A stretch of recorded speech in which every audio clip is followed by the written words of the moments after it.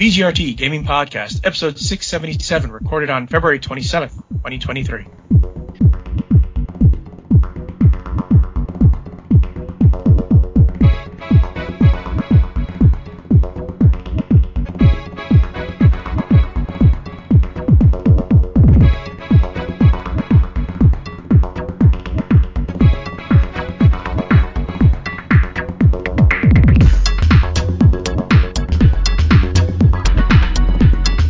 Welcome to the 677th edition of the TD Gaming Podcast and 510th episode of Video Game Roundtable.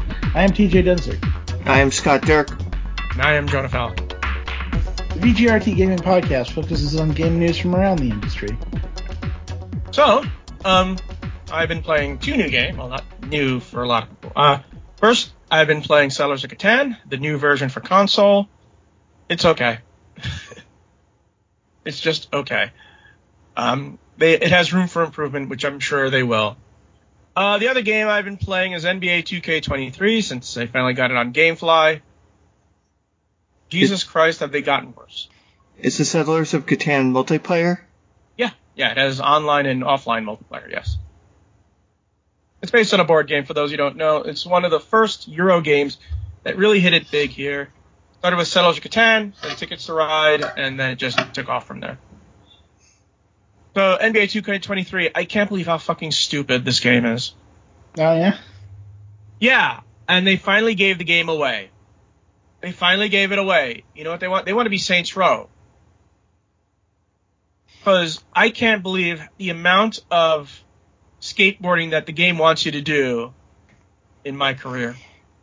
It wants you to do ollies, it wants you to grind, it wants you to do tricks on... This is an NBA player... Why am I doing this? And then At one point, I have to wear a hot dog hat and go around telling people about this hot dog store. What the fuck? But is Jake from State Farm there to cheer you on? Yeah. It is embarrassing. They finally gave the game. They want to have Saints Row. That's the only explanation. Because I feel like I'm playing a combination of Saints Row and Pokemon. And oh, by the way, the fact that they have a map of a city in your office and you're supposed to conquer regions? Really? NBA is taking influence from Ubisoft? Which we find out is a big mistake. Because one of the news items that I just posted that happened today is about Ubisoft.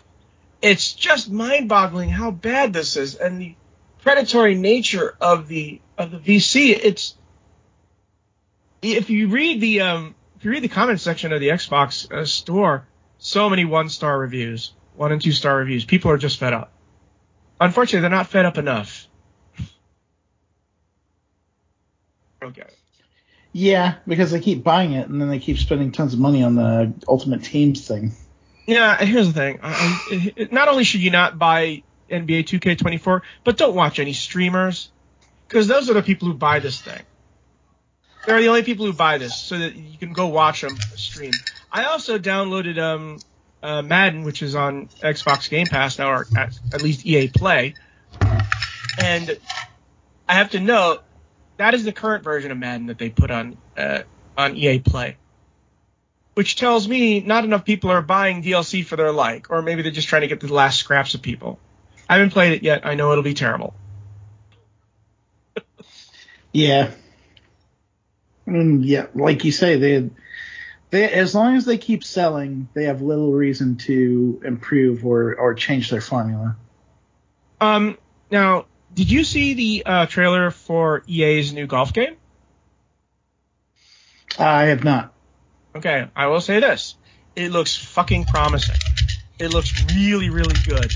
And, of course, the thing that pops into my mind, well, of course they have to. They have competition from 2K. 2K has a golf game, too. Look what having competition does to the quality of a game. Yeah. Remember when EA had competition with Konami for FIFA and soccer?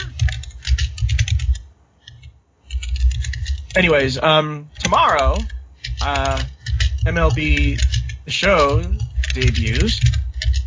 I don't have that much confidence in it. But at least since it's on Game Pass, I don't have to pay for the thing. Wait, a new MLB The Show comes out tomorrow? Yep. Huh. Yeah. Doesn't feel like it's been as advertised as usual, because I don't really remember seeing much of it. Maybe I'm getting myself confused right now. Oh no, it's March 28th. Never mind. Okay. But there is a game. There is a game coming out tomorrow, which I'm looking forward to. A lot of stuff coming out tomorrow that I'm looking for. So, anyway, what have you been playing, TJ? I've been trucking along in Wild Hearts. I love that game. It's very beautiful. It's the type of Monster Hunter game I want, where it's not like all the talent and grind and effort is still there, but like they streamlined so many elements, such as like the multiplayer menus aren't terrible, the tools and items are not terrible, and it just feels fun to be in that world. Like I love grind. I actually love, like, even if I'm fighting a lot of the same monsters to get certain gear like I would in Monster Hunter, it feels so much faster, so much more satisfying, and like doesn't frustrate me as much with all of the silly and annoying and cumbersome controls. I really am. I'm trying to push my way towards like some late game stuff and get to like some of the hardest hunts in the game. Okay, now I remember what was coming out soon, and I'm wondering if you're interested in this. I know a lot of people are. Are you interested in Wolong Fallen Dynasty? I am a little bit. It looks neat. I don't I'm getting know if some positive feedback from people who actually played it. I don't know if I'm going to pick it up on day one, but it might be something I pick up after the fact, unless I work on it for coverage. For those who don't know, Wolong Fallen Dynasty is the new Souls-like,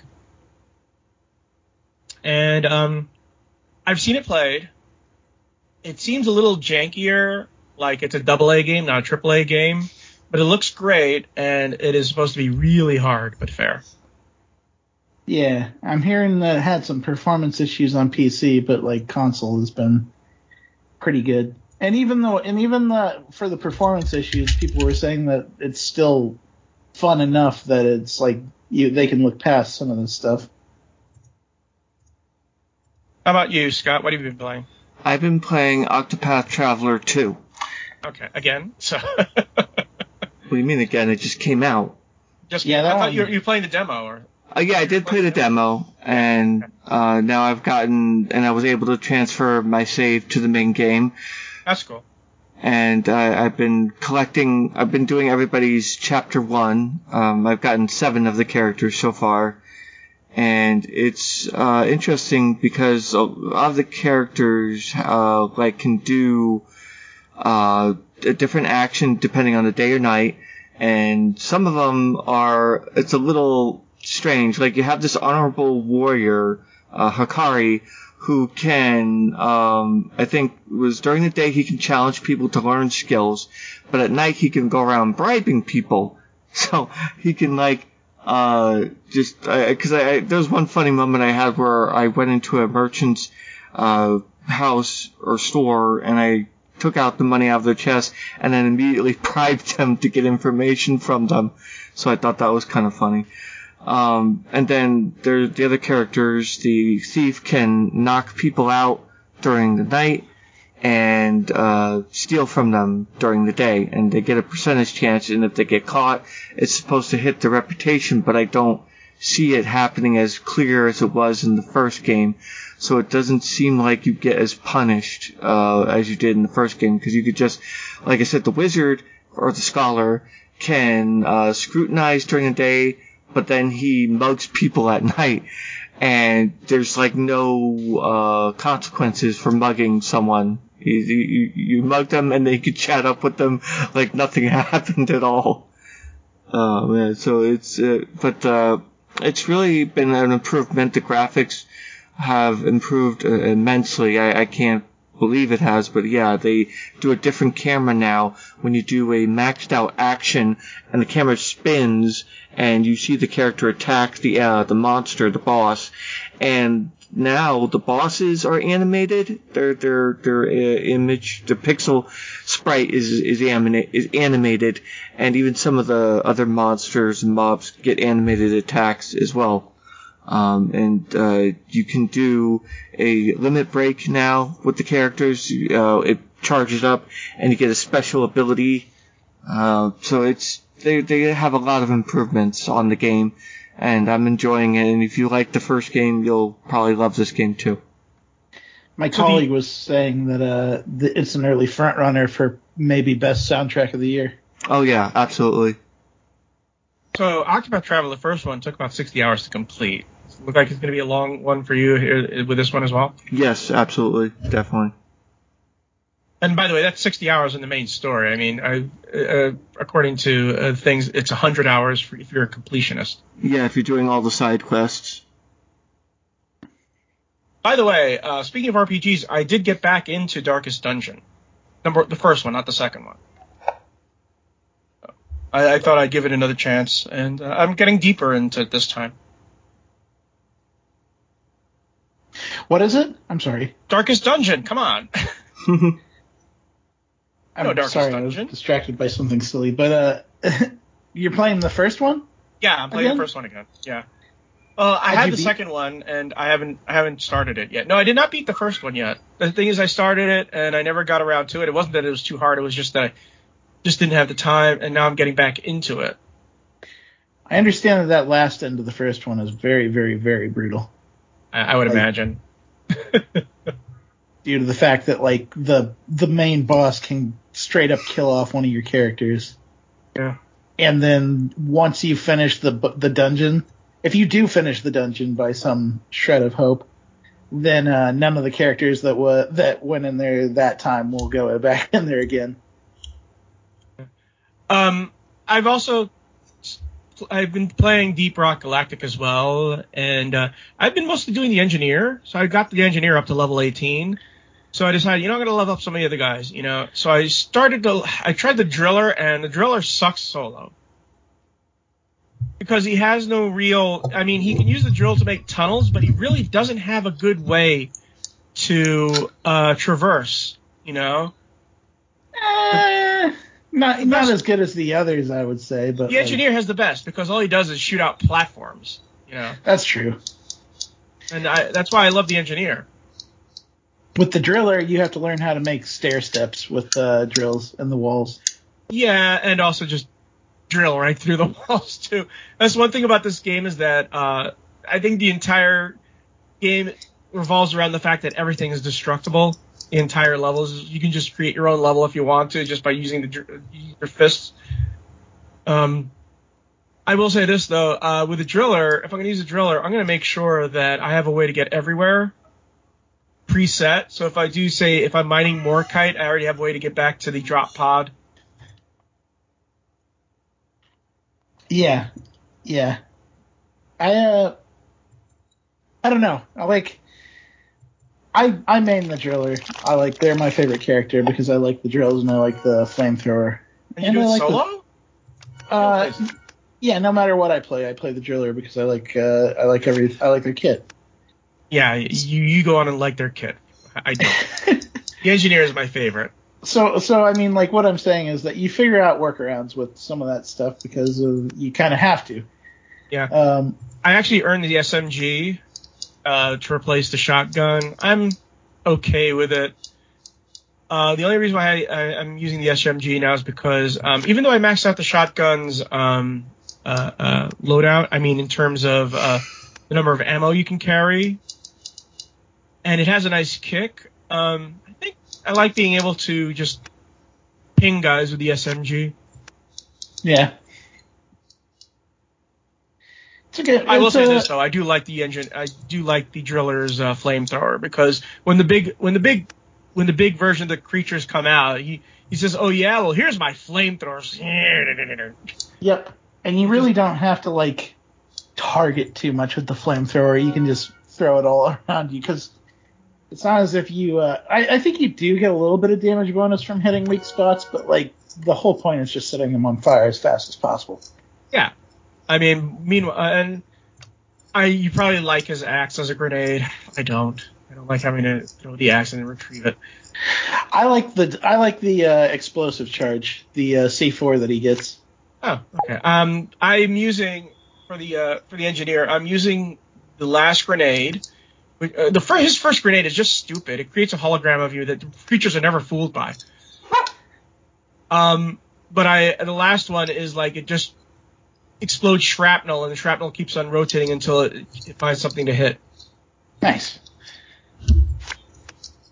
I will say this: I did get the power to charm the grunts, but I found that when you're playing solo, it's not a very good idea because what happens is your robot will just shoot them anyway before you can even charm them. I mean, in multiplayer, it might be a good power if you're playing multiplayer and you don't have if you don't have your little floating machine gun turret. And also, ironically, by the way, one of my powers, of course, as the engineer is building a turret, right? And there is an option. You can upgrade it so that you can deploy 2 turrets, but I've never needed to deploy 2 turrets. I used a different option on it. For those who don't know, every single weapon has different levels of upgrades, depending on what level you are, and several upgrades for each level that you have to choose from, one of 3. So, yeah, I haven't tried the 4th one. I mean, I've tried the default one. I forgot his name. And the engineer, of course, and now I'm just leveling up the driller to 10. And then I'm going to try the 4th guy, and then I'll probably go back to the engineer because I like being able to create my own stairs. Nice. And oh, by the way, when you're mining the morkite, the liquid morkite, and you have to deal with the pipes, screw it. I just create bridges with the thing. Just put the bridge all the way across, just bypass everything, and just put the pipe on that. It's not a bad idea. I'll have to remember that one. Yeah, well, yeah, here's the thing. Maybe we should play, what's it called, Deep Rock Galactic, and you can have your little driller with his flamethrower. I'll have my... the engineer does come with a grenade launcher as a secondary weapon. Yes. So, but it's not as effective as the flamethrower. The flamethrower is just death to everything. Mm-hmm. Anyways, we're boring Scott enough with our discussion of Deep Rock Galactic. That's all right. I'm just playing solitaire while I'm waiting. So we're going to move on to quick news. Valve lured 40,000 Dota cheaters into a trap before banning them in one day. Today's ban wave is particularly large, but it's the only latest action in an ongoing campaign. You know what it reminds me of is when scofflaws get free tickets to a sports game, and it says you have to go here to pick it up, and then people just pounce on them. He says, "Yeah, you thought you were getting sports tickets? Guess what? Yeah, you have to pay these parking tickets." That is I don't. I saw this story, but I didn't look into fully how they tricked 40,000 people. They didn't go into it either. Actually, they didn't. I don't think they'd want to go deep into how they did it. Yeah, of course not. They don't want to expose their methods. Probably the same way they got people on the Lost experiment, where they leaked out a cheat, and if you did the cheat, it would tag you as a cheater. And at the end, they said, well, out of the thousands of you that did the cheat, only 4 of you didn't actually do that. But in this case, they just banned everyone that did whatever that cheat was, and then they just, yeah. They everlasting gobstoppered them? Like like a code. I think it's something like you go into the forum and say, hey, I got this cheat. Yeah. And if you do the cheat, then you're tagged, and it's an automated system, and it probably just, sweeps them all in there. So that's probably... It's an everlasting gobstopper situation. Yeah. They actually did that with organized crime. The government did, because a chat that criminals and drug dealers, from across were using was banned. That's right. I heard about that. Apple App. So the government came up with one, and they on these chats, they would just not even hide what they were doing. They would just record it all. It's like, yeah, you just are telling everybody what you've been doing, and that's their evidence, baby. So Yeah. Moving on, NVIDIA predicts AI models 1 million times more powerful than ChatGPT within 10 years. I've been using ChatGPT a lot, actually. I enjoy talking to it. It's very personable. I enjoy talking to it. And one of the things is I'm writing a screenplay, and I've been telling him about my screenplay and telling him what I'm doing, and he's making comments. And then I would say something. Well, what would this character say? And he would come out with 10 things that a character might say, and they're all good. Interesting. It is really powerful. That, by the way, that's why I don't know if you read this, but there's a sci-fi magazine, a small one, that said that for decades, they would have like 30 or 40 fake, plagiarized stories, and now it's gone up to like hundreds of thousands of them because people are just using ChatGPT to write stories for them. People are lazy.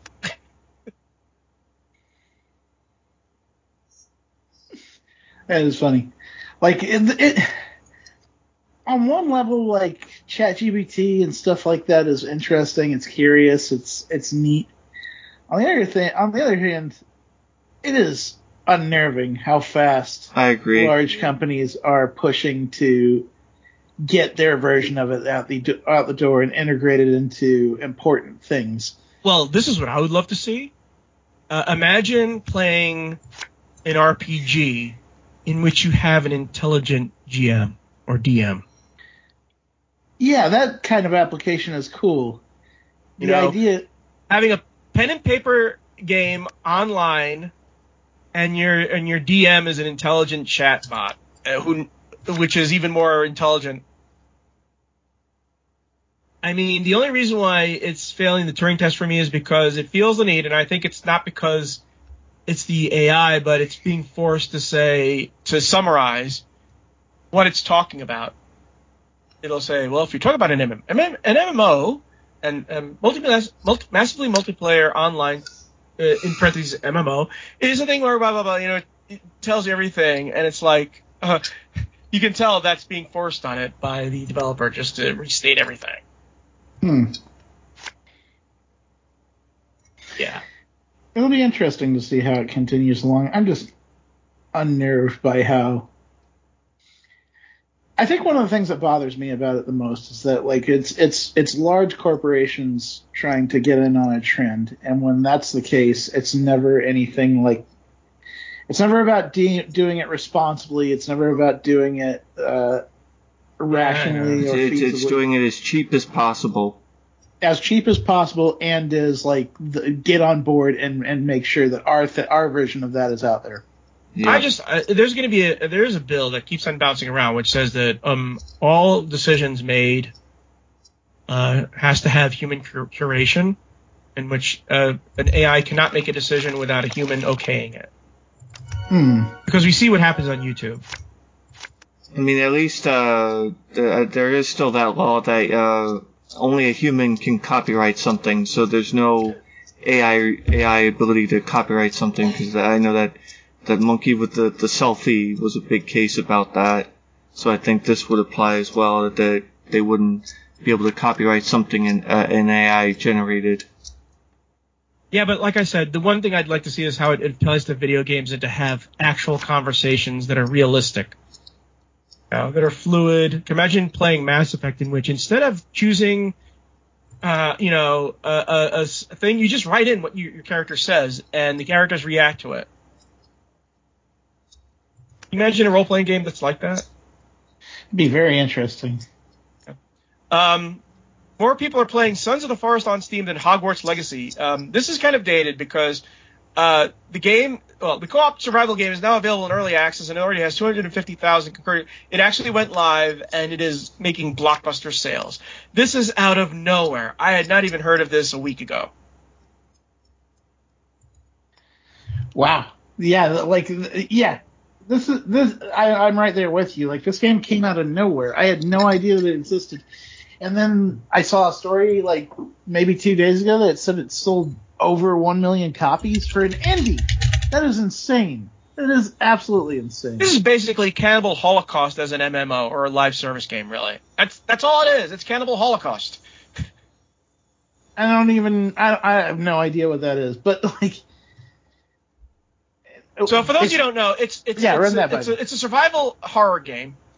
It's an open world survival horror game in which you're trying to find a missing billionaire on a remote island, and you're being attacked by cannibals all over the place, hordes and hordes of cannibals.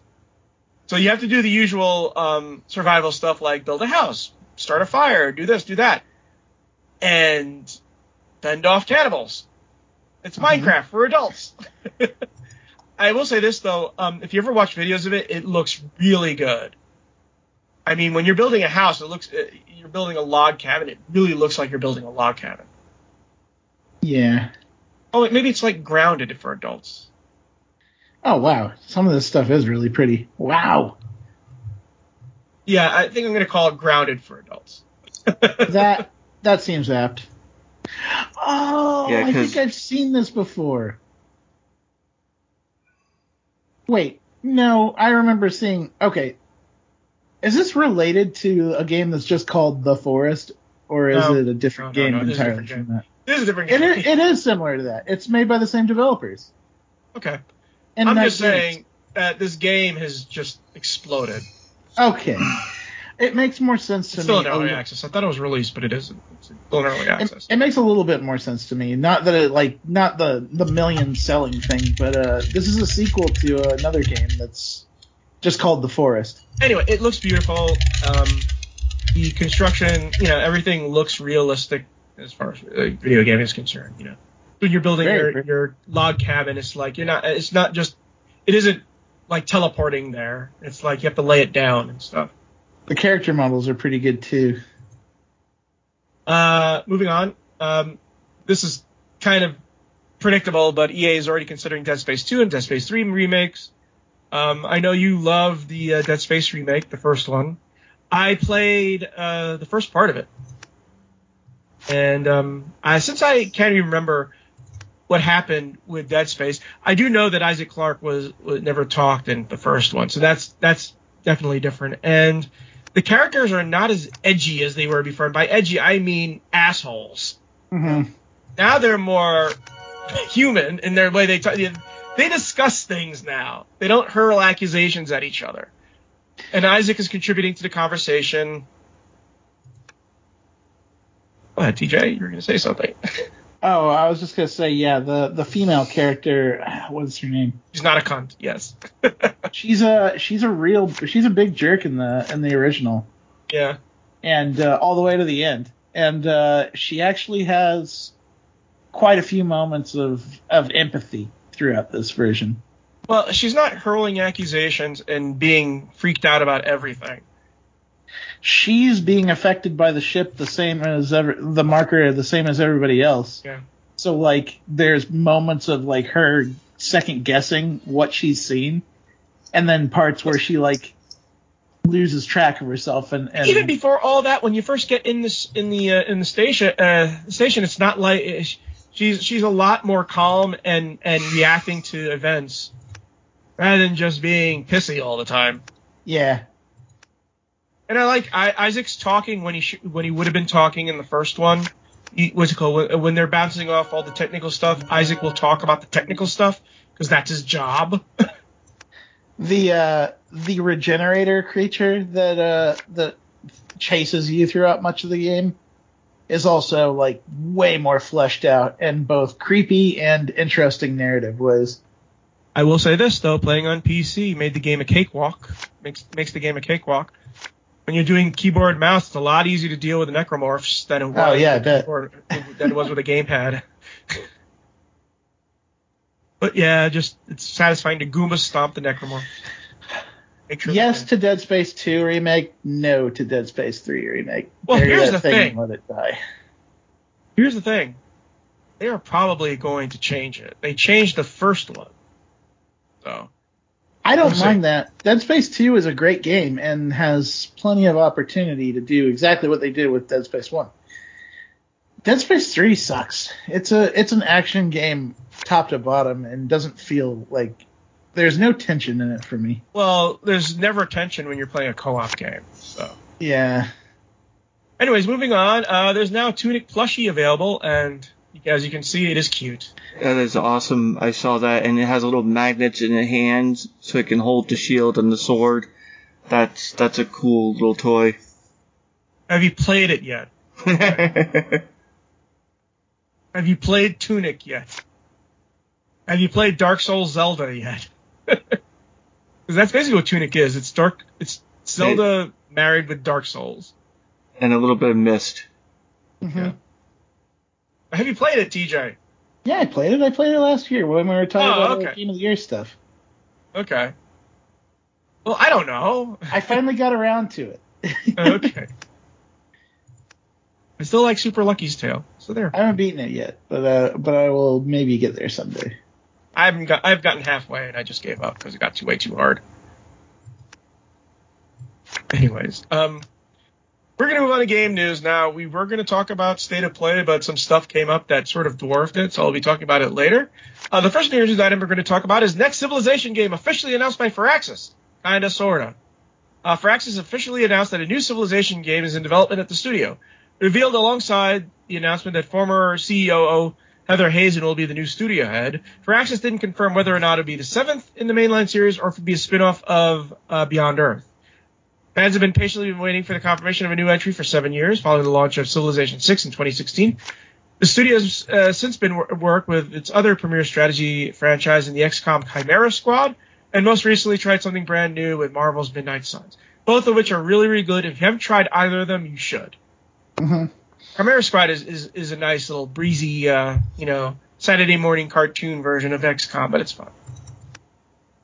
Yeah.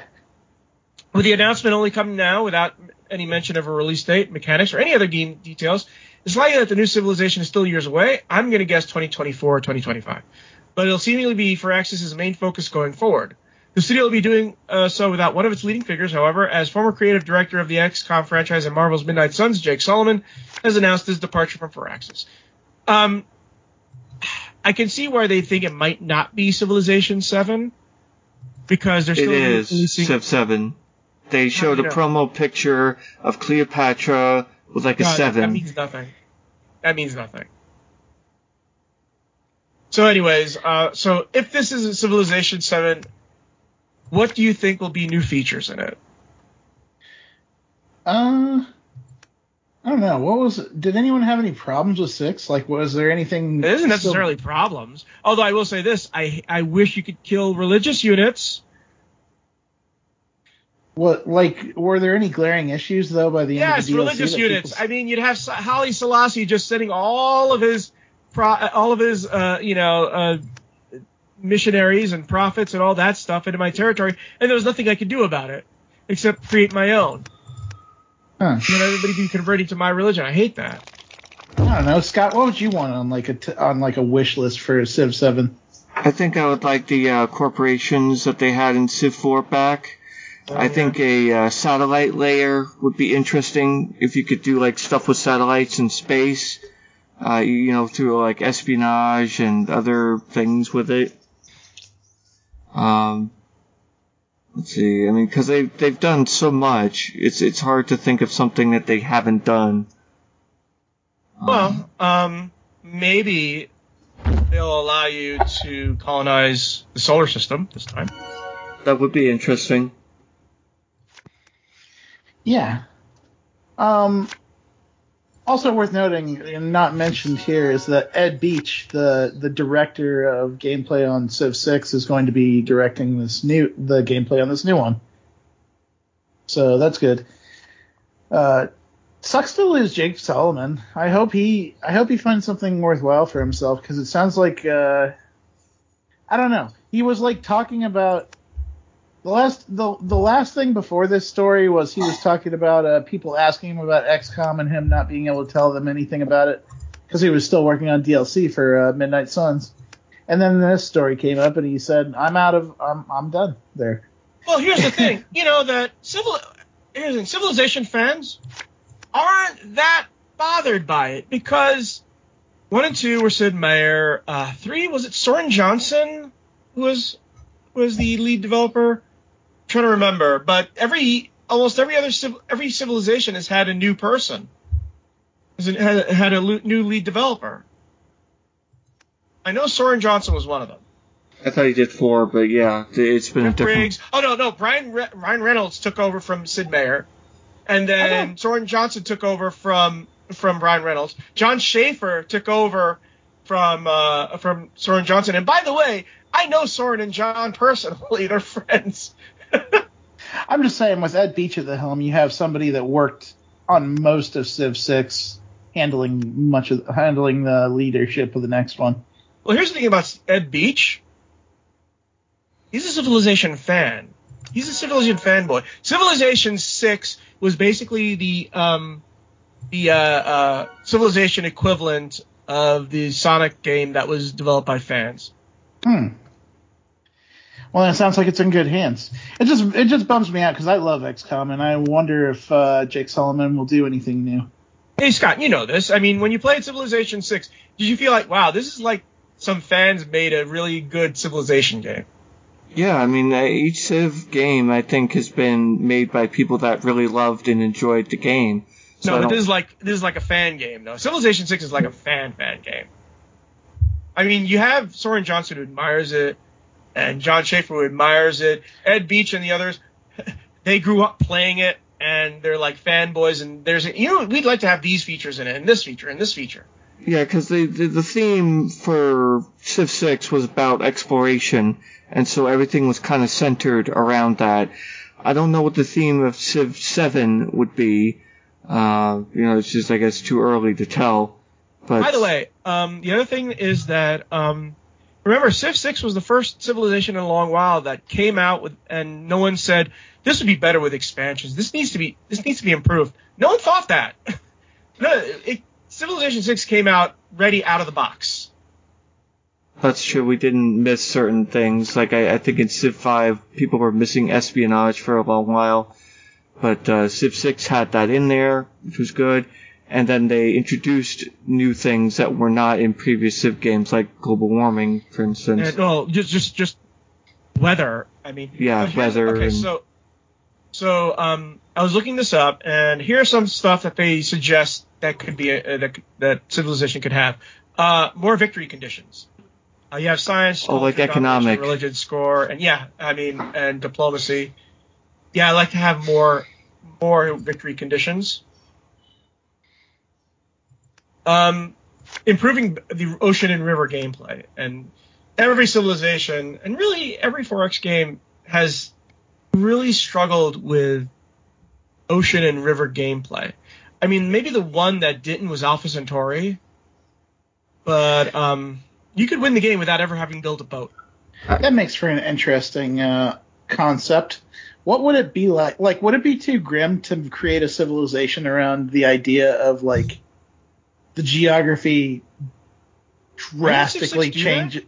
The geography drastically changes as the ages go on. Yeah, I mean, Alpha Centauri does that. And I'm not talking about but I'm talking about civilization. I'm not talking about like the things where like your old structures become ruins for your new generations. I'm talking about like an entire river dries up and you have to find and that city suffers for it. Or like, I know a game that did that. It was Anno 2070. Right, but I'm saying, what would that look like in Civ, and would you want that? I think I would like a Civ game that evolved your civilization drastically like that. You know, maybe you change leaders or you change, your looks or your cultural things, and you really change how your Civ looks and acts, and maybe be more flexible than in other ones, maybe even more customizable. But I could have sworn that one of them actually, if you wasn't there a game in which if you used nukes, it would raise the global warming of the thing and it would start creating? I know one of them did that. I think, because I know in older ones you would get pollution, like in the very first one. Not only pollution, but you'd also get ocean raising. In Alpha Centauri, if that happened, you have cities that can become water cities. Right.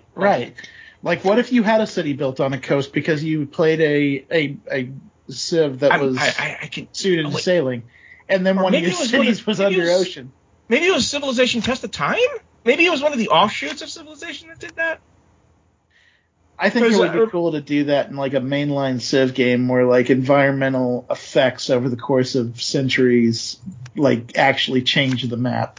Hey Scott, did you ever play Test of Time? I think the so. The Activision spinoff.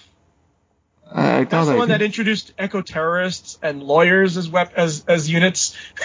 Wow, yeah, that's crazy. Maybe that's what they could introduce as lawyers. There's a unit that Civ hasn't had, lawyers. Dan would love that. Another thing is that they're always asking for, which Civilization never seems to get quite right. That is better diplomacy. Yeah, we always have trouble with the AI. You know, either you abuse the AI or the AI acts like a psychopath. You know, it's just there's got to be a way to spend some money to get us some good AI. Imagine an AI like we were talking about the chat AI thing. If you had that kind of AI in Civ and you modeled it where it remembers you, or it has better thought processes of, you know, analyzing the situation around them, you know, because it's like, it's weird for a Civ to sit there mocking your army and you're about to launch a spaceship and win the space race and they don't seem to do anything to stop you from winning the tech race. It's like they don't seem to understand that that's what you're doing. Another one, and this is related actually, in which civilizations could be more distinct. Right now, the only difference between civilizations in the game are the unique abilities that they get, right? But humankind tried to make it so that we actually had different philosophy. You know, they would have different values, different philosophies, and all that stuff. I didn't like humankind, but at least they tried something different to make the civilizations more unique. But they cheated, actually. They said, well, your civilization is now Egypt. And then it grows up to be United States. You know. But you know what I would love to see is in some of the older civilizations, you know, sometimes if your cities rebelled, it would become a barbarian state or its own state. I would love to see that. I'd love to see the fact that you could have something like, if you're England, you might piss off some of your colonies and they become the United States later in the game. Yeah, I remember that in older ones. I would conquer a country and half of the cities would turn into a whole different Civ. I remember in Civ, I think it was Civ 4, was the vassal state got really badly abused. You would start conquering a Civ, and then it would vassal to another Civ, which would bring them into the war. You would finish them off, start fighting them, and then suddenly they would vassal themselves, and then you would finish them off, and then the next, and it would just be this chain of vassaling that just leads you to conquering the whole world. Unless you had a lot of money and just buy the city. Oh yeah, you could do that in Civ 1. I remember doing that a lot. Civ 3, you could do it up to Civ 3. Oh, okay. Just buy the city. Says, yeah, you're mine now. Here's a bunch of money. Yeah, I think they stopped doing that in Civ 4. It was definitely up to, that was another mechanic that got abused. Actually, something I would like back is the city council from Civ 2. That was a really fun aspect of Civ 2 that was really made it a charming game, and I would like something like that, a city council that talks to you like that, and they talk to each other as well. They interact with each other, and Sid Meier would always be the culture guy. Yeah.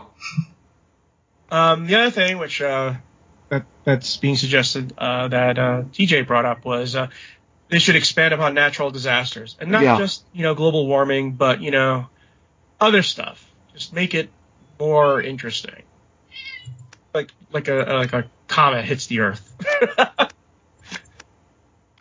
I mean, what if you have a Pompeii level event where just like an entire area? Well, you do it. You do it in Civilization 6, but it's not as devastating as it could be, because basically if you have a really large... See, that's what I'm saying though, is like you got to let me finish. What if you had a Pompeii level event where an entire area that maybe even one or two civilizations were in just became volcanic rock that was like no arid land, no rivers, and everyone had to work around that.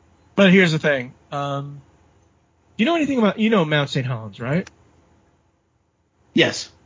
So Mount St. Helens was pretty devastating, but 5 years later, there was already life back in the system. And by 10 years, you'd never know that anything had happened there. Remember, civilization goes on a different time scale than we do. Sure. But I'm saying, like, for a section of the game, that area is just rock, volcanic rock. That's fertile farmland now. But the thing is that, I think more of a psychological change could be good, in which it's just even just expanding upon it, Anyways, I'm looking forward to Civilization 7, even though I don't play much of 6 much anymore, which is why I haven't gotten the last batch of leaders yet. Just been too busy with other stuff. And that's the other thing that I would like to see. The beginning of a civilization and the ending of a civilization session is always exciting, but the middle always is a slog. That's where they really have to work on civilization. Make the middle of the game less boring. I thought it was always the end game that was boring to people. Oh, no. Really? No, the end game is the ending game. It's like everybody's starting to attack everybody or do whatever, The middle part of the game, that's a slog. We're going to move on to the next item. Go ahead, TJ. All right. Beyond Good and Evil 2 studio reportedly under investigation for unprecedented burnout and sick leave. From Eurogamer. We're talking about Beyond Good and Evil 2. Remember that game? Did it ever come out? It's the Skull and Bones before Skull and Bones. No, it's in the same room as Vampire the Masquerade Bloodlines 2. Yeah, that too. Ubisoft Montpellier, the studio behind the extremely long in development Beyond Good and Evil 2, is reporting facing upheaval as it grapples with a labor investigation into unprecedented levels of employee stress and sickness, and the departure of its managing director. They're saying unprecedented. I mean, is that worse than Team Bondi and L.A. Noire? Wow. I mean, is it worse than like standard Ubisoft? No. Well, here's the thing. Did you know anything about the development of L.A. Noire? Yes. That prick who ran it thought he could scream and yell because he's God. To think that something could be unprecedented levels beyond that. I mean, they're horror stories, and 2K was shocked at what was going on there. Anyways, moving on. As reported by Kotaku, Ubisoft Montpellier, perhaps best known for its work on the Rayman games under former studio founder Mitchell Ansel, who departed in 2020 amid claims of toxic behavior, is currently being investigated by Montpellier's Inspection du Travail. That's French for work. Inspection du Travail. Oh, my bad. Inspection du Travail. There we go. I did it. Due to an unprecedented. Now I can't even speak English. Due to an unprecedented. That's what happens when you're in Quebec. See, that's what happens when you're in Quebec. Of developers experiencing burnout and going on sick leave. Kotaku says that the visit resulted in the hiring of a third-party entity, which has now been tasked with interviewing Montpellier employees to provide a full report on the health and well-being of the studio teams, something Ubisoft has now confirmed. See, it's that bad when the publisher itself says, yeah, there's something going on there. Beyond Good and Evil 2 was first teased by Ubisoft in 2008, but wasn't heard of again until 2017, with new information on its progress arriving only sporadically since then. It's yet another troubled title for the embattled Ubisoft, which has only just managed to get the Settlers out the door after a tumultuous half-decade of delays, and is still struggling to release Pirate Adventure Skull and Bones nearly 10 years after development. Yeah, I mean, I was actually, when I was looking through the store, it's like, oh, the Settlers, new allies. And I see all the negative reviews, and it's like, oh. I'll say this. I really like the Settlers series. I just wanted them to get it right, damn it. Settlers is really good. I mean, the series. Yeah. Everything's just going on with Ubisoft, isn't it? It's a real shame because like there's a bunch of IP at Ubisoft that I wouldn't mind seeing come back in reasonable format. It sucks. Well, now we know why see them. Rayman's not coming back. Yeah. And it sucks to see how mismanaged everything is there. And the entire English-French language thing going on in Quebec is just killing the company, too. Because now they have to spend all this extra money having everything be bilingual. Yeah. When I saw in 2017, I was gobsmacked. I said, that's not Beyond Good and Evil 2. What the hell is going on here? What the fuck is that? You could tell that it wasn't being run by Michael Ancel. As toxic as he may have been, at least he knew how to write a good story. Yeah. And moreover, like, the most we've seen of Beyond Good and Evil 2 is that CG trailer from way, way back when that, like, showed no gameplay, gave no concept of what we would be doing. It was just Paige just sitting there underneath an umbrella. Well, and also just like these scripted CG big money cutscenes that are just like they tell you nothing about the fact that it's even a game, let alone that it's going to have gameplay. Like I would love to see Beyond Good and Evil come out someday. Or Beyond Good and Evil 2 come out someday. I don't know. I don't know that I have faith that it's good. I don't know that I have faith in much of anything from Ubisoft. I'd rather a bad game never get released than, if it's going to be a piece of shit, why even bother? By the way, whenever reviews for a game, and there's the reviews for The Settlers New Allies, whenever you have reviews with lines like, they never even tried, and this is honestly sad, that just stabs me in the heart, because I want a good Settlers game, damn it. I think the last one they did was the Settlers 7. Say what you want about Nintendo and its unwillingness to, like, actually play to its strengths sometimes. But at the very least, they've never lost their way about what they think makes a game good and how to make it. Oh, they've had some stinkers. Please. Sure, but generally speaking, they put their employees first, they put their workplaces first, and they focus on their core tenets of like how their games should work and how to innovate in that space. Unless it's Kid Icarus or Star Fox. Kid Icarus is a freaking beloved game. Kid Icarus sucks. The DS game sucks. Awful. Yeah. Are you kidding me? You're talking about one of the most desired. I get that. The game that they put out, the last Kid Icarus game they put out was awful, and they had that special controller. It was excellent. Awful. It was an excellent game that just required a little bit of extra hardware to play comfortably. Right now, Paul, wherever he is face palming. Well, he can face palm only once because it's a good game. And then you had Star Fox Zero. Star Fox Zero is, I will give that away. That could have been so much better, but I also think that it could be better if they did look, they just did Metroid Prime as a remaster, and look how much people loved it and how much. There's a lot of conspiracy theories going on about Metroid Prime remaster, though. Have you seen some of the conspiracy theories that have been swirling around it? Like what? Oh, there was some stuff about the direction Nintendo's going with the and they're using it to mask some stuff. I forgot what it is. I have to Google search it. It's not worth looking up now because it's just same conspiracy theories. I just think that's an example of a game that wasn't bad as was, and then they went and made it better in a lot of ways. Like the graphics look great, the controls are much better, and because you don't have a shitty controller anymore. And Kid Icarus Uprising's main problem was that it sucked. Was the constraints to which you had to work the controls.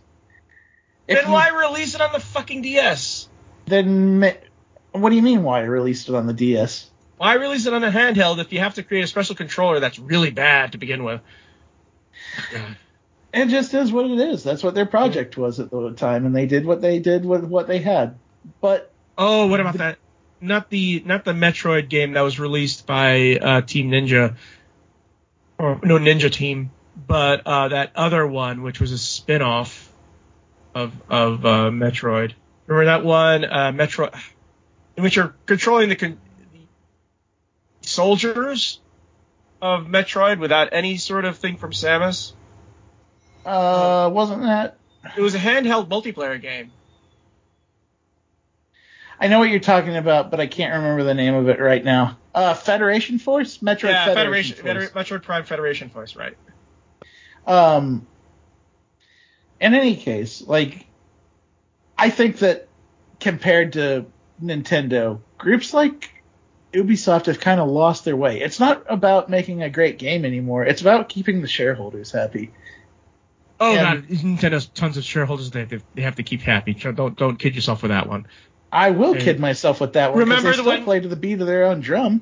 Remember when the disaster was when their stock dropped and Kiyama had to slice off a finger because to as penance?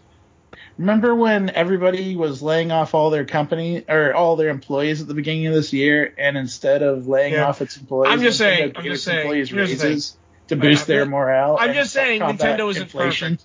Doesn't make perfect games. So get that out of your head. But they do.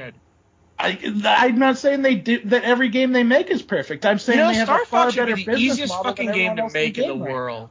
I mean, Star Fox should be the easiest game to make in the world right now. I mean, Space Sims are really hot right now, and just making and forget about Star Fox being a rail shooter. Just make it a regular space game. Doesn't even have to be overly complicated. It would make millions. I mean, they tried once. Technically, they did. They have to do better. And people didn't like it, so they went back to the old way. So we were talking about Ubisoft.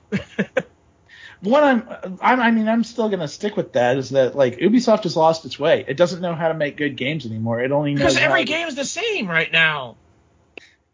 It's an open world. It's almost every Ubisoft game coming out is an open world game with a lot of icons on a map and territory control. Boom, that's it. They're stuck in the attitude of if it ain't broke, don't fix it, or they think it's not broken. Yeah, because people buy these games. See, that's the problem. Please, everybody out there, just for 1 year, do not pre-order anything. And I mean, it's not a problem that's solely confined to Ubisoft. Ubisoft is just one of the ones that's failing the hardest from it. No, but here's the thing: Ubisoft, all the other developers make other games. Make other types of games. Ubisoft makes the same game over and over and over again. And when they don't, it's fucking Skull and Bones. And they still go back to the map with icons. We'll get there, but like 2K, or not 2K, WB Games right now is doing something that pisses me off. And we'll get there, but... You know what? And the thing is, I'll bet you anything that Beyond Good and Evil 2 is going to be yet another open world game with icons on the map and you have to control territories. That's what it seemed like from the 2017 thing. That's why I'm so disheartened by the Settlers, because it is not that kind of game. It is a what do they call them again? City builder. Yeah. And the thing about Settlers and all the previous Settlers was that you were city building and occasionally had invaders, but basically it was seeing how complex you could get your city. Yeah. Because you had to organize all these systems, or you're going to mine the rock. You have to send the rock to the smelter. You have to take the smelter, make the blah, blah, blah, blacksmith and all that. All these systems that you had to balance. That was the entire game. It was great. Basically, it was. Yeah. What was the name of that free Microsoft XBLA game again that used avatars for it? It was basically a much better version of that. Oh, God, I forgot the name of it. Anyways, we're going to move on. So we're going to talk about the state of play. And I was looking and people gave it a C. And I can understand why, because there wasn't really much there that was, oh my God, wow. So let's talk about the obvious one. Finally have some gameplay for Kill the Justice League. This is what I was about to get at. Kill the Justice League killed any interest that I had in that game with that last trailer. It was basically a Borderlands game, folks. It was DC's version of Marvel's Adventures. It wasn't. It was Marvel. No, it wasn't like Marvel's Avengers. It's going to be more like Borderlands. But even so, I mean, you had all these characters that have fucking gear score attached to them. yeah. You're just like, But get out of my face with that shit. I'm sick of that. Here's the one thing you can cling on to. It's still developed by Rocksteady. And Rocksteady knows how to make a fun action game, or at least fun action. We don't know what's wrapped around it, but at least they know how to do that. Were you worried that you wouldn't be able to play the character that has guns? Don't worry, they all have guns now. I know. King Shark running around with a gun, fucking flying through the air. I hated that. I hated everything about that trailer that we saw. It sucked so bad. I didn't hate everything. I liked the story. I hate coming out May 16. the gameplay. Coming out May 16. At least you have a date to circle and see what the reviews say.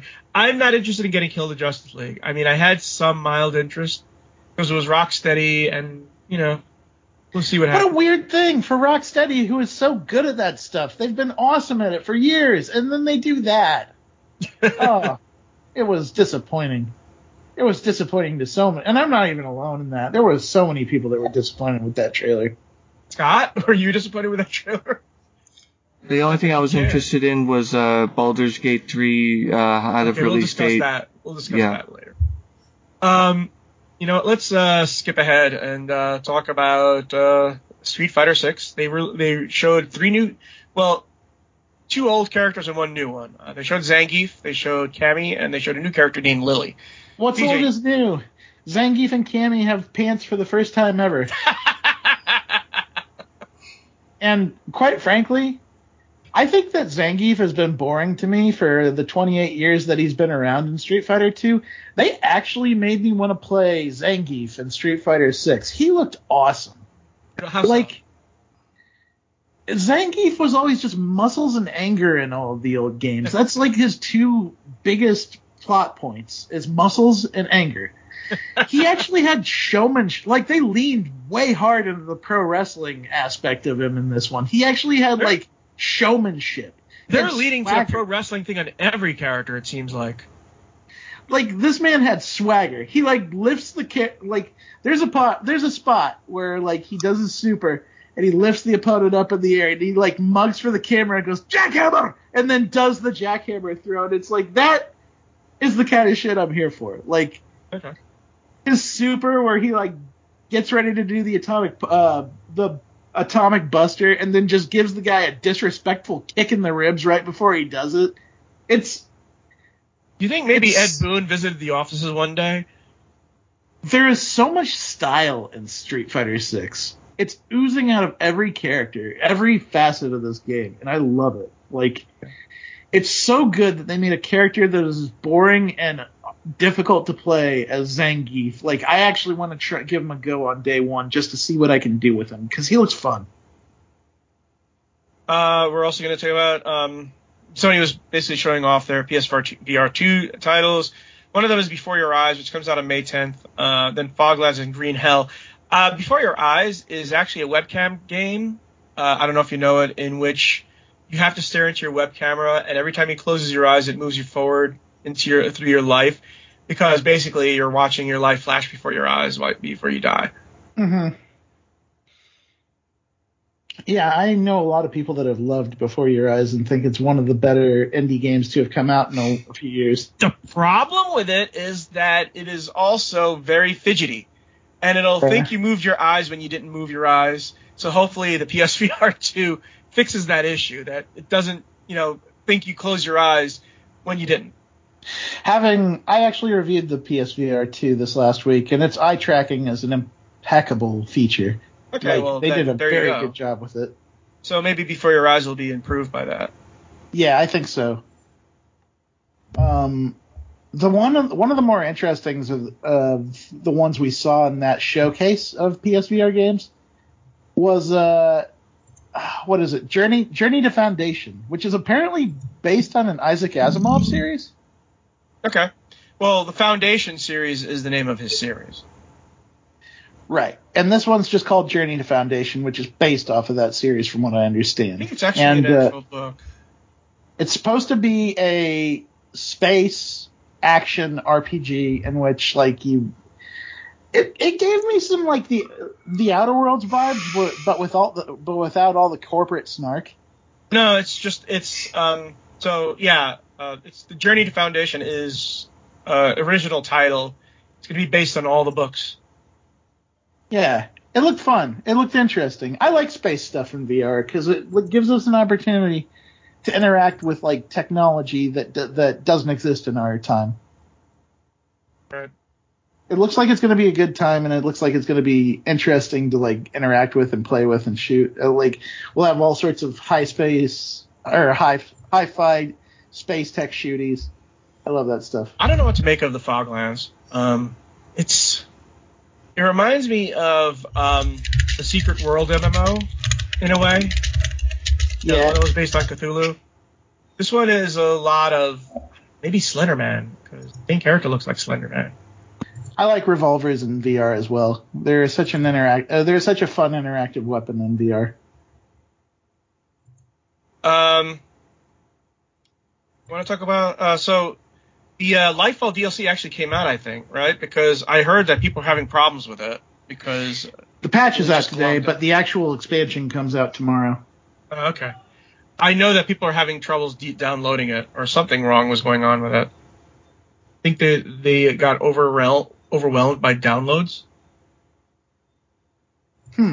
I could see that because there's a lot of people invested in that game, and they're probably taxing their servers trying to get it out to everybody. Yeah. Well, let's talk about the way Resident Evil 4 Remake. They showed some gameplay. Yeah, the gameplay looked good too, but like they finally showed Krauser, which is one thing that a lot of folks were nervous about because Krauser's scenes in Resident Evil 4 are considered some of the weakest parts of the game. He looked less buff and cartoonish in the remake, which I guess that's like par for the course with a lot of stuff. Well, they're working with a palette that's more than 256 colors now. Yeah. But even then, it looked like they slimmed him down and made his face a little bit more like realistic, and he just looks like a normal soldier dude as opposed to like the cartoonishly muscular angry man that was in the original. I just hope they keep the campiness. Yeah, same. More importantly, they announced they finally confirmed that the Mercenaries extra mode is going to be coming back to Resident Evil 4 Remake. Yeah. Which everybody loves the Mercenaries. It's one of those things like that people have latched onto since they did it so well in Resident Evil 4 the first time. It's a mode in which you pick one of the characters that appears in the game. Like in the original, they had Leon, Ada, Wesker, Krauser, and Hunk. And it's just you survive for as long as you can against wave after wave of zombies, and see if you can rack up as many points as possible. I like it. It's cool, and it's fun to see that it'll be coming back to the remake because it adds more replayability to that game. So humanity. I want them to know that the reason why Lemmings was so charming was that they were cartoonish things. Like, you didn't mind if you said, oh, screw this, I'm going to finish it, I'm going to make their heads explode and try again. Humanity is horrifying. I trust Enhance. They do a lot of good work. They made Res Infinite and they made Tetris Effect. Yeah, it's fucking horrifying. They're using actual people for lemmings. Yeah, they also give them little lightsabers. It's just that so game was disturbing. That game was all sorts of things. It looked all sorts of creepiness. That's what I'm saying. I want to play it. I want to see how it goes because like Enhance has some really good and interesting concepts. Yeah, I'm just picturing this is where the logical extension of what was happening inside. Maybe Playdead's inside. This is inside to the nth degree. There were no cute celestial corgis in inside. Yeah, well, there's no giant testicle monsters in humanity either, but still, it's that we've creepy. seen so far. Oh dear God, there are golden robots. Yeah. Actually, that sort of reminds me of At the World's End a little bit, but still, it is just friggin' creepy. It looks very odd, but I'm way interested because of Enhance. I love Enhance. Listen to this. Play a lone Shiba Inu charged with commanding massive marching crowds to the goal and store. They're fucking Pikmin. Mm-hmm. The thing about Pikmin is that Pikmin are not people. There's a reason why Miyamoto. Did Miyamoto make Pikmin? There's a reason why Miyamoto didn't choose to make them people. We'll see what happens. Like I'm into the game. I think it's supposed to be Purgatory. I have no idea. On the opposite scale, you have Tachia, which is a pretty physics-driven sandbox. It's like Sony said, okay, well, it's not done by Sony, but sort of like someone said, okay, we saw what Grounded did. Let's make something that's cuter and more friendly and open and less spiders.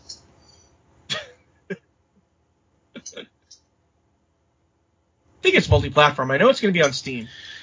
Yeah, it looks like it's going to be. I think it's going to be consoles and on Steam right now. I don't know if it's going to be on older consoles, but I do know that it's going to be at the very least PS5 and Xbox Series X.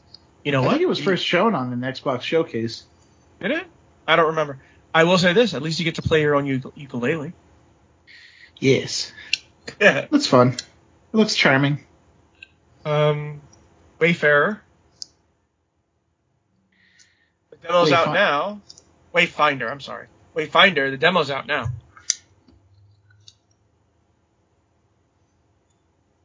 I don't remember this one from the... Oh, I remember it. It's yet another Monster Hunter sort of thing. Oh, okay. I think. It just gives me that vibe of Monster Hunter. It's okay. Airship Syndicate, huh? Oh, it's from Digital Extremes is publishing it. Yeah. The folks who do Warframe. Yep. And Airship Syndicate, who did Battle Chasers Night War. They did in Ruined King, too. Did the Ruined King as well. Yeah. That would be interesting, maybe. I don't know. This might be interesting, maybe. They did Darksiders Genesis, too, by the way. I know, the bad one. Let's not talk about Naruto versus... Okay, I don't really care. Finally, we'll talk about Baldur's Gate 3 is finally getting a release date, August 31st. It's going to be on PC, PS4, and PS5. And there is a lot of discussion of why it's not on the Xbox Series X. It's because the Xbox Series S can't handle it. So one of the biggest things about it is that they're doing couch co-op again, where two players can take on a separate that was always character. the plan. That was always the plan. Yeah. Did they confirm couch co-op on? I know they. Well, I don't know. I know they had co-op on PC. I don't know if they had local. Oh no. Yeah. So I would imagine couch co-op could be on console. Yeah. But although yes, that was a Steam Deck. Maybe they're doing it because of Steam Deck too. Well, that was the biggest thing, though, is that, to me anyways, is that you put this game on PS5, I want to be able to play. Me and Sam are already playing through Divinity Original Sin 2 and playing a couch co-op campaign through that. And I was like, I guess we're going to have to wait for it to see if Baldur's Gate comes to console eventually. And then they dropped this news, and I'm like, yay! Because not only do we get to play the game, we get to play it together, and we get to play a full campaign through it. As each our own character. Yeah, so let's talk back about the Xbox. There's now been a lot of discussion if the Xbox Series S is holding back the Xbox Series X. And actually, let me put it this way. It was a conversation like 2 years ago. Now it's revived again. And Larian Studios stepped forward themselves to say that there's nothing devious at play. There's no exclusivity deals. It's simply that they are having trouble getting the local co-op to work on Xbox, and they need more time to get it ready. It's fine. I mean, I have it on Steam. I don't know if it's, well, Baldur's Gate 3 always seemed like a PC game to me. It's sort of like, oh yeah, and console too. Sort of like Age of Empires 2. Yeah, and I can agree with that. I will say that Divinity Original Sin 2 plays very well on a gamepad. Well, like I said, you have the Steam Deck now, so I'm pretty sure that they're ramping up the ability to do it on a PC as well. Yeah. Blumhouse's new gaming division will focus on indie budget games. This comes from PC Gamer. Blumhouse, the production studio behind legendary films like Get Out, Megan, and Tooth Fairy starring Dwayne The Rock Johnson. Why would they include that one? That's like 10 years old, isn't it? Is getting into video games. New company's new division, Blumhouse Games, will partner with independent game developers to bring their creative vision to life via original horror-themed games. The new games division will focus on indie budget titles, which translates to. Oh, by the way, wait a minute, Scott. Was there anything you wanted to talk about Baldur's Gate 3? I'm just glad that it's finally coming out of early access and has an official release date, and looking forward to seeing what their final product looks like. What did you think of the trailer? It looked good. I'm glad Minsk is in the game. The new games division will focus on indie budget titles, which translates to games with a budget of under $10 million, in keeping with its spirit of its film business. Oh, yeah. Blumhouse. Well, I'll make the commentary right after. The company has named Zach Wood, who has games like Ho-Ho Come, Twisted Metal, and Prey Mooncrash under his belt as president, and ex-Sony finance and operations executive John Schechtler as CFO. Blumhouse says it will focus on original games, but it doesn't mean its own stable of horror properties is off limits. Yeah, a budget under $10 million, that's basically what they do with all their films, too. Blumhouse loves to make blockbusters and cheapo horror films and all that stuff, so I'm not surprised that they would want to, make games that are low budget, because that's what they do. And this isn't the first film production company, because Annapurna has been doing this for a while now. And you can tell an Annapurna game because it'll always have a strong script, really good voice actors, and gameplay, ? Like, give me an example. The Artful Escape is one of their games. So it's 12 minutes. Was it 10 minutes or 12 minutes was the game? 12 minutes. Okay, 12 minutes, right. So you had people like Daisy Ridley in 12 minutes, So, Blumhouse. Yeah. Jason Blum, what's to say? But I actually am interested in this because, you could always have another Devolver Digital. Yeah.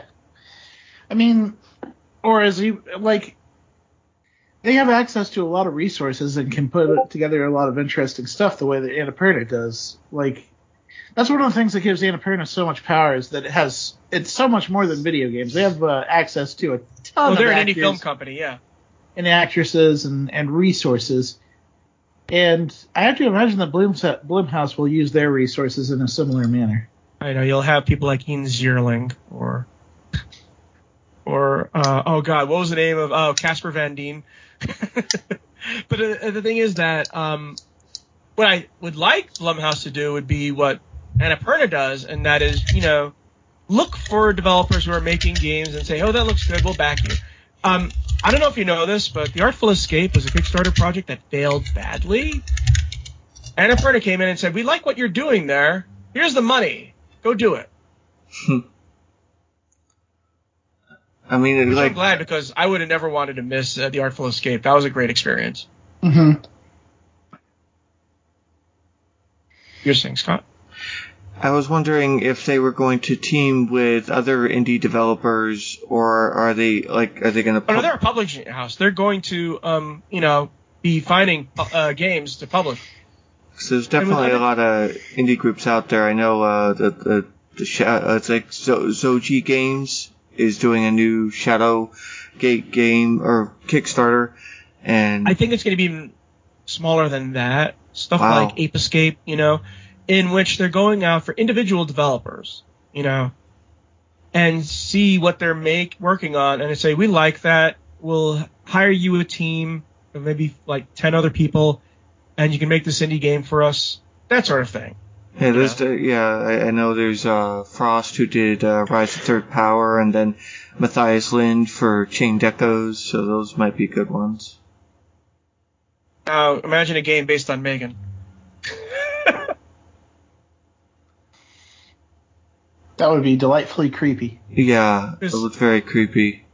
I mean, they make games like The Black Box, and Dark Skies, and The Deep House, all these cheesy horror films. But you know what?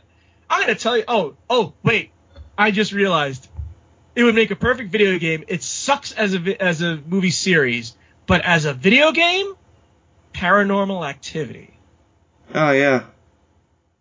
That's basically Five Nights at Freddy's, really. Oh, no, wait. I just remembered. You know what other film they made that I think people are begging. As a matter of fact, I think people were begging for this when they heard that Blumhouse was going to make horror films. Can you imagine a video game based on The Purge?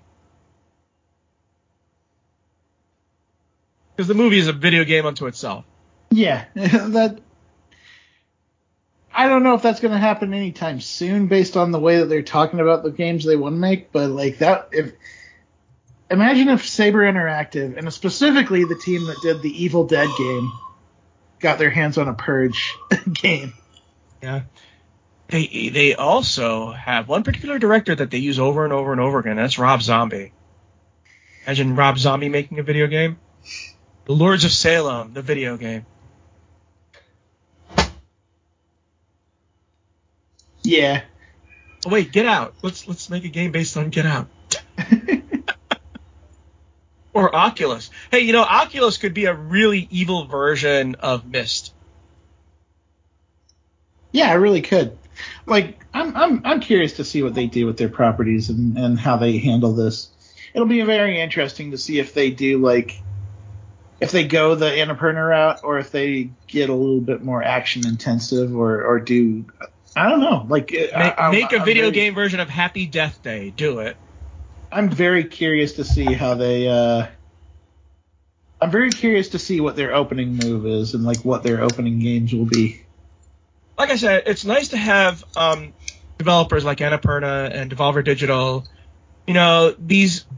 These studios that look for way off the beaten path games, which are really really fun, but would never get published. Like Ape Out. Who would make that? Who would publish that? Only Devolver Digital would publish that. And only Annapurna would do stuff like 12 minutes and the after Artful Escape. Anyways, we're gonna move on. Scott, take the next one. Okay. Game-breaking Legend of Dragoon bugs are ruining the classic JRPG's return. This is from Games Radar. Sony's beloved PS1 JRPG Legend of Dragoon is finally making its long-awaited return on modern consoles, but while fans are ready to celebrate game-breaking bugs and glitches are spoiling the party. Legend of the Dragoon was a late-era PS1 role-playing game from Sony's first-party Japan studio. The game saw mixed reception at launch, failing to measure up to the broad appeal of Final Fantasy games coming around at the same time, but it eventually found its fans and took on a cult classic status. Fans were excited to finally see Legend of Dragoon revived as part of the PS Plus February lineup. The excitement built as players learned the game would feature trophy support and it would be available for standalone purchase, not just as part of the PS Plus subscription. Sony even did the right thing by giving the game away for free to people who already bought it on PS3, PSP, and Vita. The excitement's all coming crashing down now that players have actually had a chance to play the game. There are visual glitches like odd pixel lines, audio bugs that are cutting voice lines short, threads running down, all the bugs are starting to coalesce, and it does not paint a rosy picture for the version's playability. Even worse, using Dragoon Magic, one of the game's core combat mechanics, consistently causes battles to lock up. You can technically still beat a battle with a spell by using it at the very end, but then you're going to get stuck in inescapable black screen. It seems this is mostly a problem with multi-target Dragoon Magic, but trying to figure out which spells will and won't crash your game is no way to play an RPG. For now, players are hopeful for a patch, but the first impression for this release has not lived up to the expectation of retro fans, and that really is very disappointing to hear. I wish Sony could take care of RPG fans better than they do.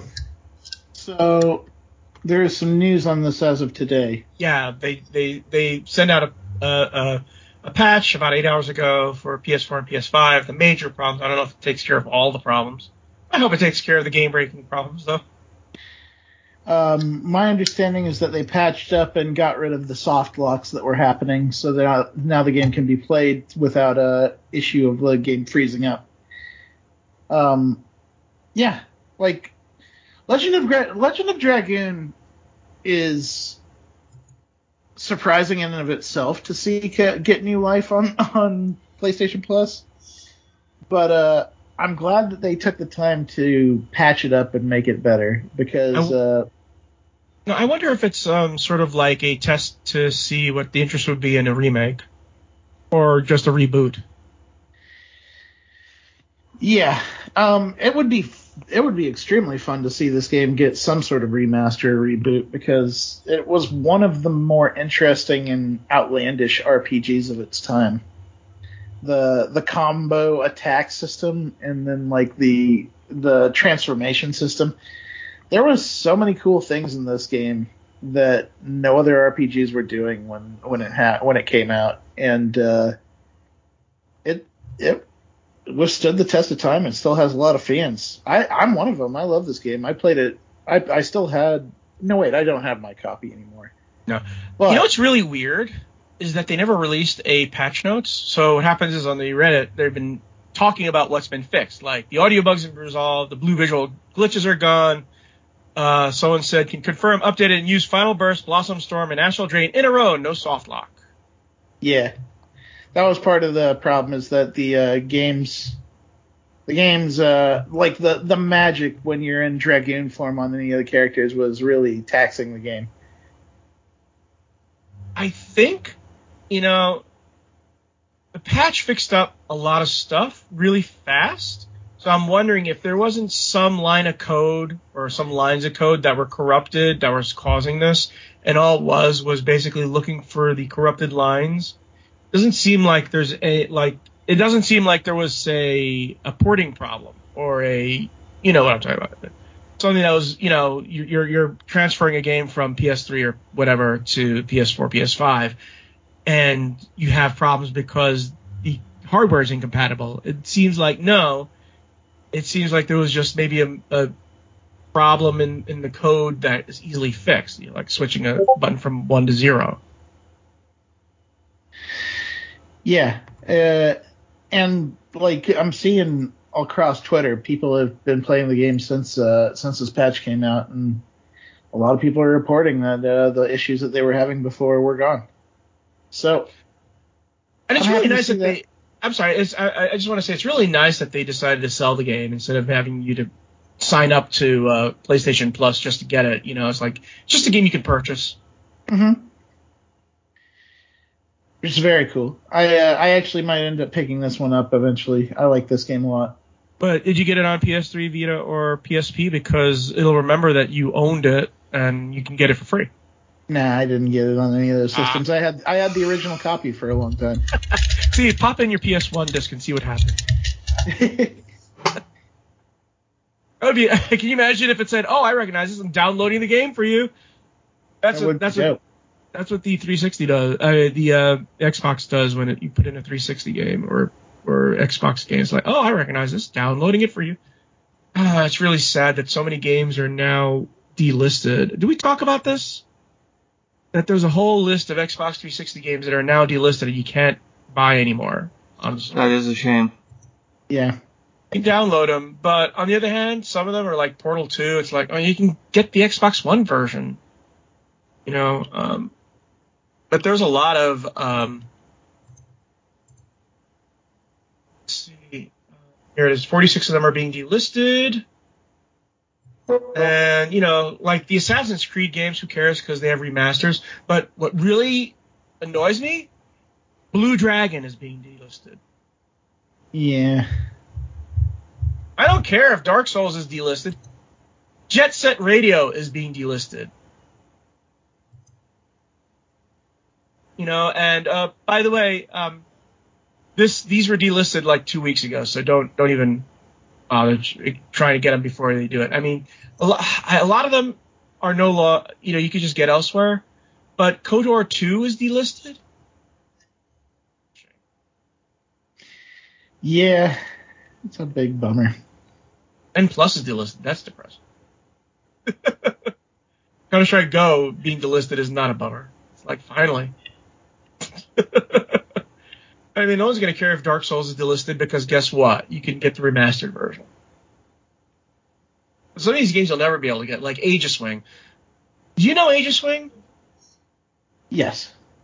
So for those who don't know, Age of Swing was a free XBLA game that was released early in XBLA, not at launch, but basically what it was a bunch of Microsoft employees who were making their own shooter, their own bullet hell shooter, horizontal shooter. And Microsoft said, yeah, let's just release it for free for people to enjoy. It was a nice little gift.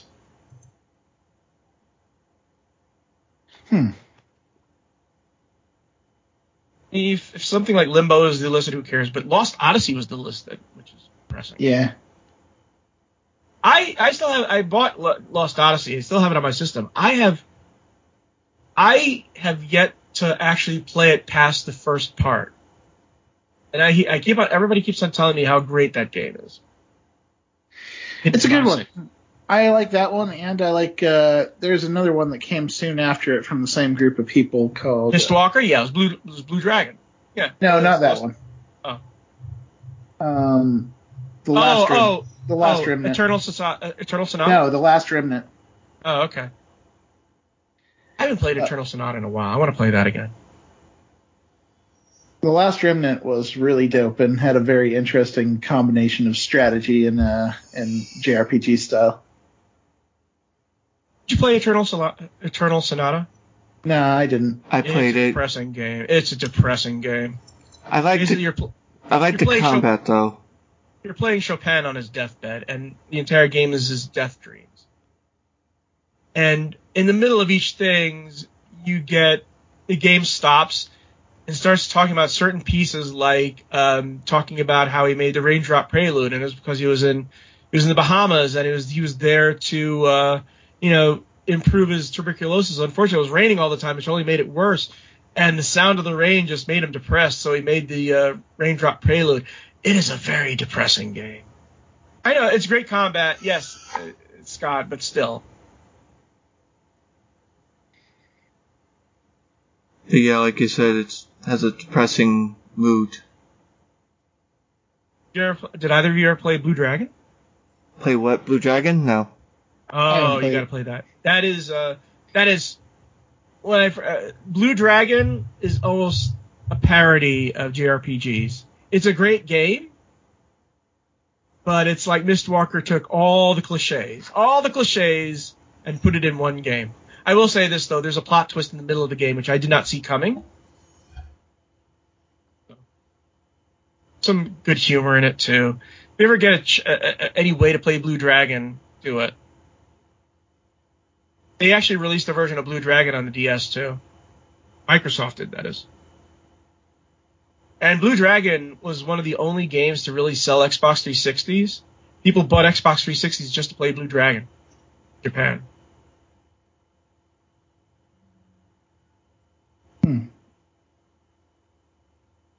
Look for our show notes at gamingpodcast.net, along with industry news and our gaming history articles. You can enjoy feedback, comments on our blog at gamingpodcast.net. Also, hit us up at facebook.com/gamingpodcast. Subscribe to us on iTunes comments. You can find me on Twitter at Jonah Falcon. You can find me at Johnny Chugs. You can find me at Charlotte Moore.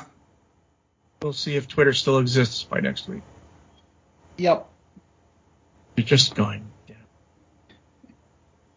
Like, what's going wrong with Twitter this week? Anyways, we will see you next week. Bye-bye. Happy gaming, everyone. Have fun. Be cool. Play games, y'all.